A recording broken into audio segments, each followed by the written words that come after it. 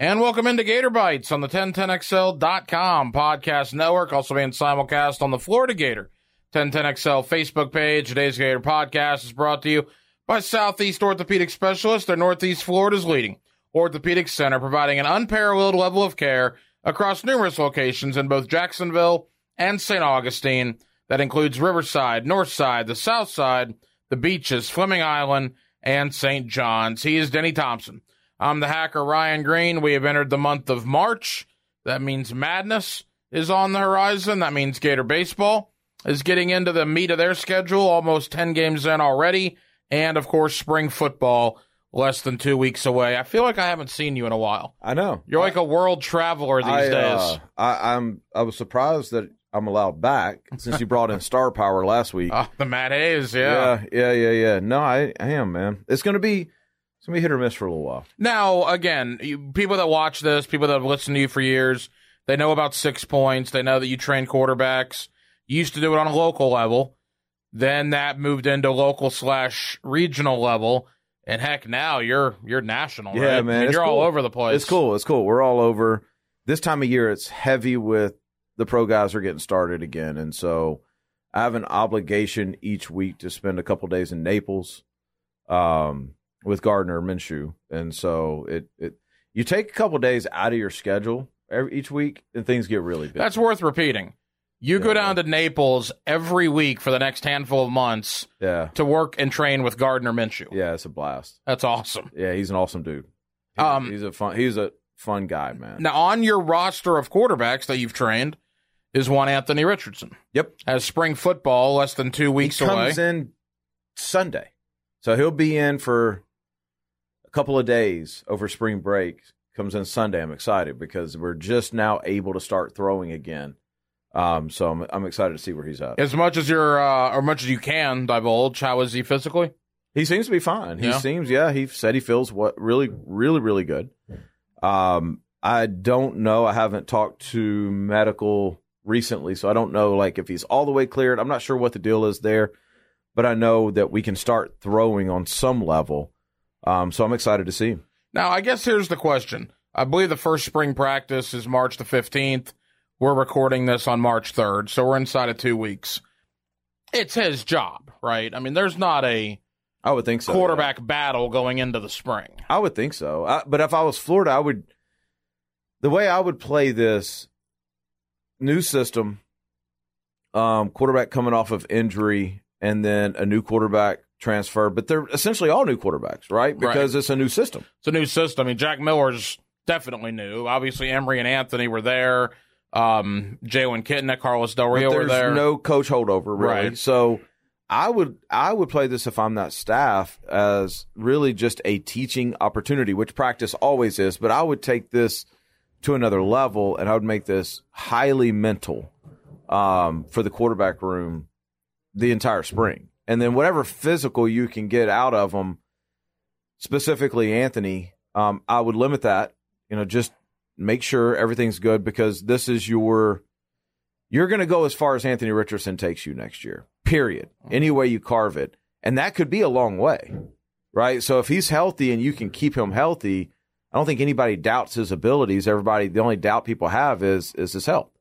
And so if you can recover him all the way and you can rehab him all the way, then I think you're looking pretty good for next year. It seems like there's a lot of quarterbacks in that room. Max Brown, the freshman, is coming in.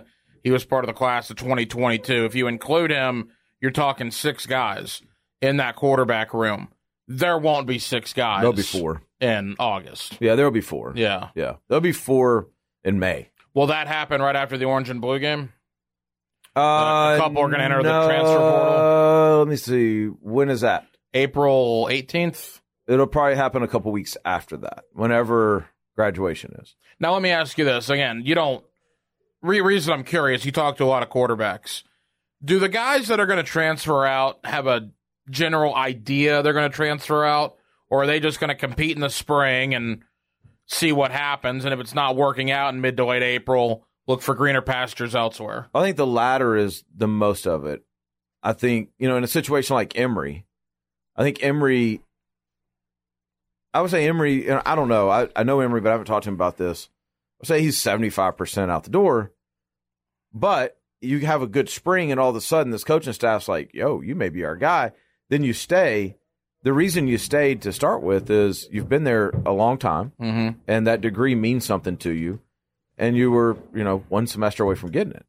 So if you transfer in December, now you get a degree from somewhere else that you spent 6 months there, right? So stay, get a Florida degree. It's valuable. You spent time there, and then just see what happens in the spring. Go from there. I don't know who the other one will be, but my gut is Jalen or Carlos. We'll look at it and go, this is a tough road for me moving forward, and so I'm going to go ahead and hit the portal as well. Portal's brutal right now, though. If you're not established and you haven't shown something on film, the portal is not your friend right now. Napier arrived so late on the scene that he still did a very good job recruiting, but he only brought in the one quarterback, the 3-star Max Brown, was committed to Central Michigan. Got a couple other Power 5 offers late, ultimately committed to Florida. Now that Napier is establishing himself on the trail, we know Arch Manning, although I think that's long shot at best, but at least Florida gets a visit. But when you include Arch Manning and the 4- and 5-star guys in the class of 2023, is Florida in the conversation for a lot of these higher profile quarterbacks now? I don't know. I don't think so. I think that the rankings, I think Arch Manning is third. I think the 2 LA kids are phenomenal. Malachi Nelson, who's at USC, and then Nico, I always butcher his last name. I've known both these kids since they were like 8th grade. I have a picture of them with me in 8th grade where they're towering over me. They're both, Nico especially is generationally good. So you look at the 3 of them, and then you start to separate from there. I think Florida could be in the conversation for a couple of them. The one that I would keep an eye on is local, is a kid we work with, Marcus Stokes. Right, from Nice. From Nice, yeah. Who, I don't know if you know this, has gone from us telling everybody this kid's really good to top 10 in the country. 247 released their top 10 last night, and he's number 10 in the country. Wow. That's higher than guys like Carson Beck were ever rated. Well, I know we had his leading receiver from Nice who committed to BYU on last month in February. That receiver had like 900 yards receiving and like 80 catches. Yep. I mean, Nice throws the ball around all over the place. Yeah, no, Marcus is a dog. Marcus is, and so I say that to say, like, I think Florida would have a chance with somebody like that. I don't think they're really recruiting him yet. Everybody else is. Florida, come on. Yeah. But Marcus, they would have a chance with the top 10 guy if they'd get on Marcus. And I think there's, a couple other kids that regionally would work out. But look, it's like this. Normally, you're recruiting these guys when they're in 9th and 10th grade as a quarterback.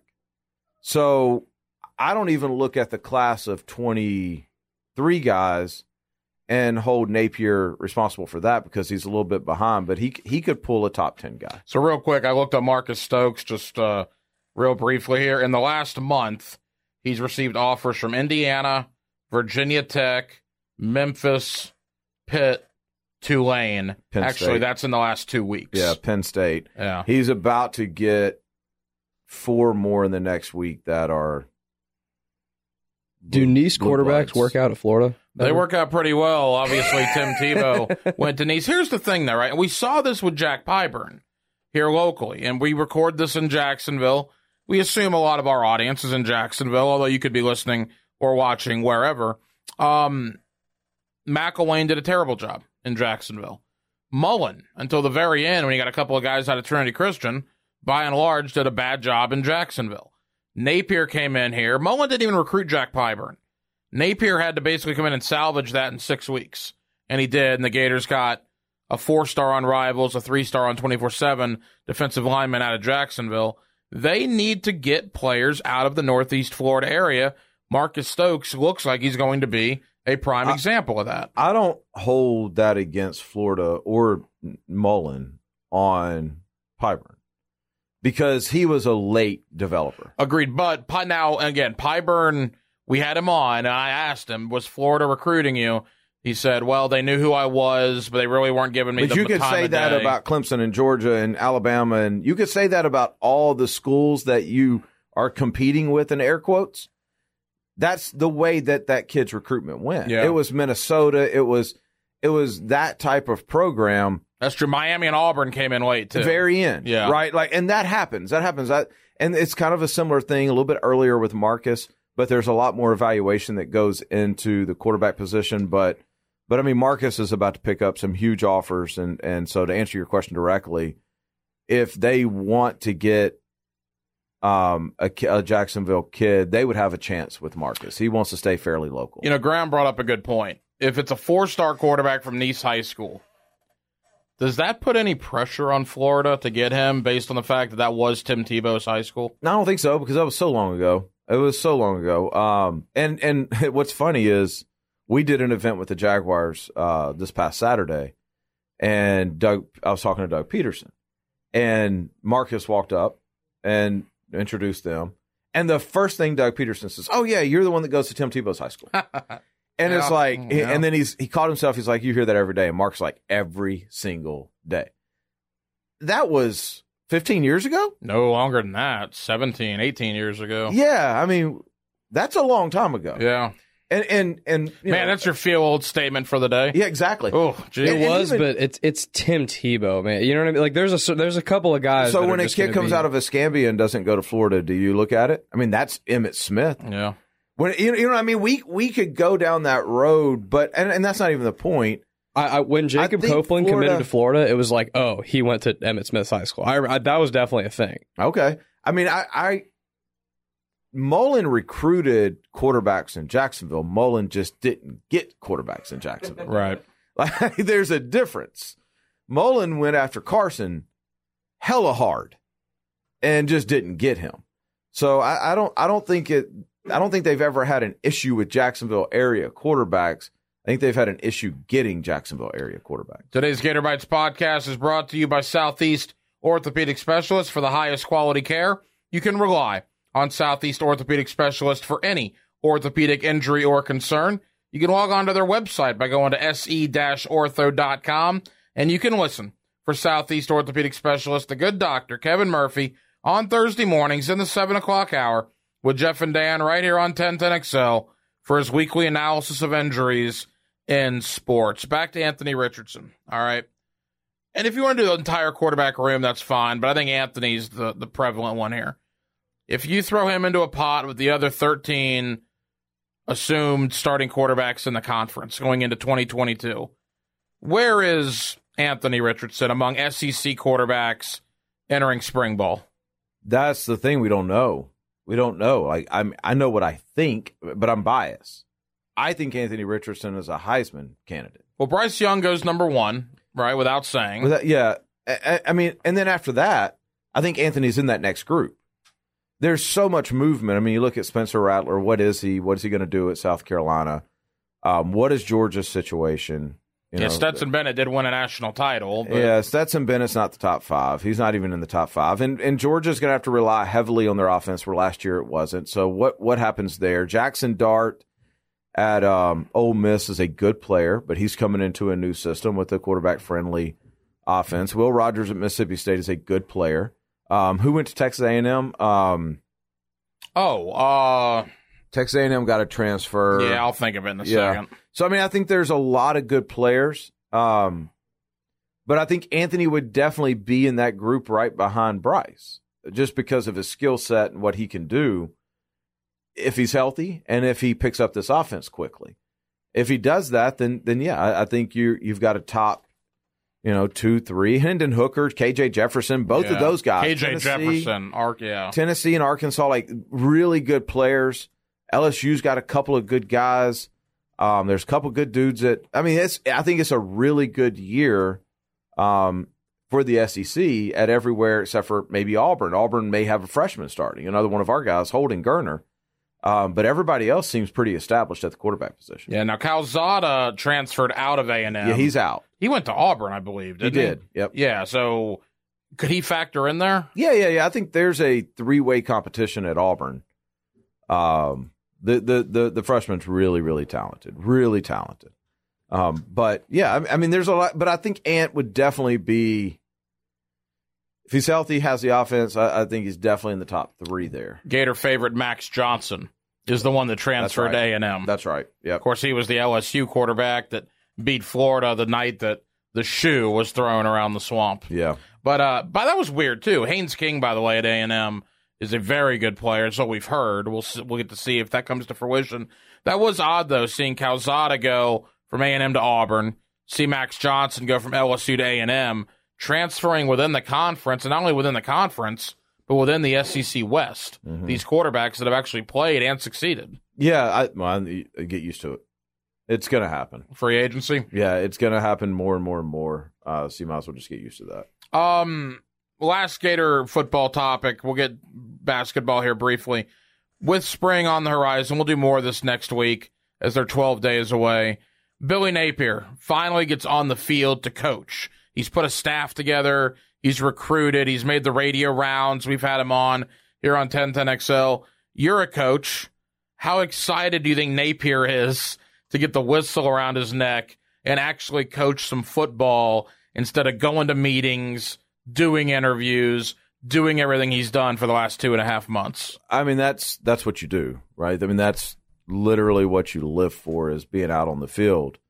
I would bet, though, that if you got him into a closed room where nobody's listening, he would probably tell you he wishes spring was a little bit later. Yeah. But it can't be because of the way the calendar works. Heck, Coastal Carolina has their spring game tonight. Georgia Tech and Boston College are already in spring. Yeah, I think Florida FSU actually starts kind of late. They do. I think FSU starts Friday. Yeah, that's right. Friday or Saturday, something like that. Georgia Tech's already started. Yeah. So, yeah, I think when you get a situation like what Napier's in, where you're not just a new coach, you've changed everything about the program. You've changed the way they're recruiting. You've changed the number of staff members you have. Getting everybody on the same page. Right now, the preparation is, while the guys are in the weight room, while they're going through, this time of year sucks as a player because it is hell month, basically. You are organizing and coaching your coaches because you want every meeting room to be consistent. You don't want wasted time. You don't want one coach telling these guys something here where the defensive coordinator's telling them something different on the field, right? So I think he probably would love to have another week or two to make sure everything's buttoned up and organized there, because there's a lot of conversations. Not only do they have to teach the playbook, they have to learn the playbook. Yeah. That's why when a new coach is hired, he brings a lot of guys with him, because you don't have time to teach a whole new language and a whole new playbook to 40 different coaches. And so I think he's probably pretty busy with that right now on top of recruiting. Today's Gator Podcast is brought to you by Southeast Orthopedic Specialist, the Northeast Florida's leading orthopedic center, providing an unparalleled level of care that's across numerous locations in both Jacksonville and St. Augustine, which includes Riverside, Northside, the South Side, the beaches, Fleming Island, and St. John's. Let's end on Gator Hoops. Big win over Georgia. The Vanderbilt win was fun. Again, I don't know if Florida's going to make the tournament. We'll get there in a moment. But Florida's down 8 with 3.5 minutes to go. Heck, they're down 5 with 35 seconds to go. They're on the road. Vanderbilt hit 15 3-pointers, and you still find a way to win the basketball game. That sets up an awesome scenario on Saturday when Florida plays Kentucky. I give Mike White credit, and I don't give Mike White credit very often, to go into somebody else's gym when they're drilling threes left and right, and you find a way to win in comeback fashion. Maybe, aside from the Auburn game, their best win of the entire year. Yeah. Does it also make you, and I know, I just can't get behind this team. I just can't. It doesn't matter what they do, because it makes me go, what the hell? Why haven't we been playing this way all year? Yeah, I think desperation time now. I mean, they know it's win or go home. It seems, though, to me, that once you lost to Texas State or whatever that was, Texas Southern, that at that point, you almost get put into desperation time. And it's like, okay, what are we best at? Well, we're not making shots off of a half-court offense. We're not. It just doesn't happen. So we need to hurry this thing up a little bit, right? And I'm not a basketball expert, but I know in football you get into a rhythm, and you find out what your team. You find out, like, okay, how quickly does this team operate? How long should we stay in the huddle? Should we slow it down? Should we speed it up? Everybody's different. Every team's different. And as a coach, you learn your cadence of your guys. Like, what is that? What is the best cadence that we operate? Where do we operate at the highest level? And that's what you strive for. So what you hope is, even though it was late in the season, that they found that. What you hope is they found a way to create points and to create matchups and things like that, just like football. And you hope they ride that through. I'll tell you what I love to see is we're getting towards the end of the year. Castleton's playing great, but guys like Appleby and Fleming playing their best ball of the entire year. Fleming has played exponentially better in the last 2 weeks than he has. He was a non-factor a lot of the year, and now he's their second best option outside of Castleton. Yeah, score. Fleming's been absolutely spectacular and good for him. He fouled the A&M. Well, let me ask y'all this: so are y'all excited about this team now? I'm excited about Saturday. I'm excited about Saturday too. Okay, and if they win Saturday, then hell yeah, I'm excited for the rest of the year to at least just see what happens. They might disappoint us again, like always, but I'm excited to at least see what happens. I think that's my thing. It's like I don't want to get hurt by them again. Well, here's what I don't understand. We're going to have Jerry Palm on primetime today, CBS Sports, their bracketology. He's got Florida in. He has them going to Dayton, but he's got them in.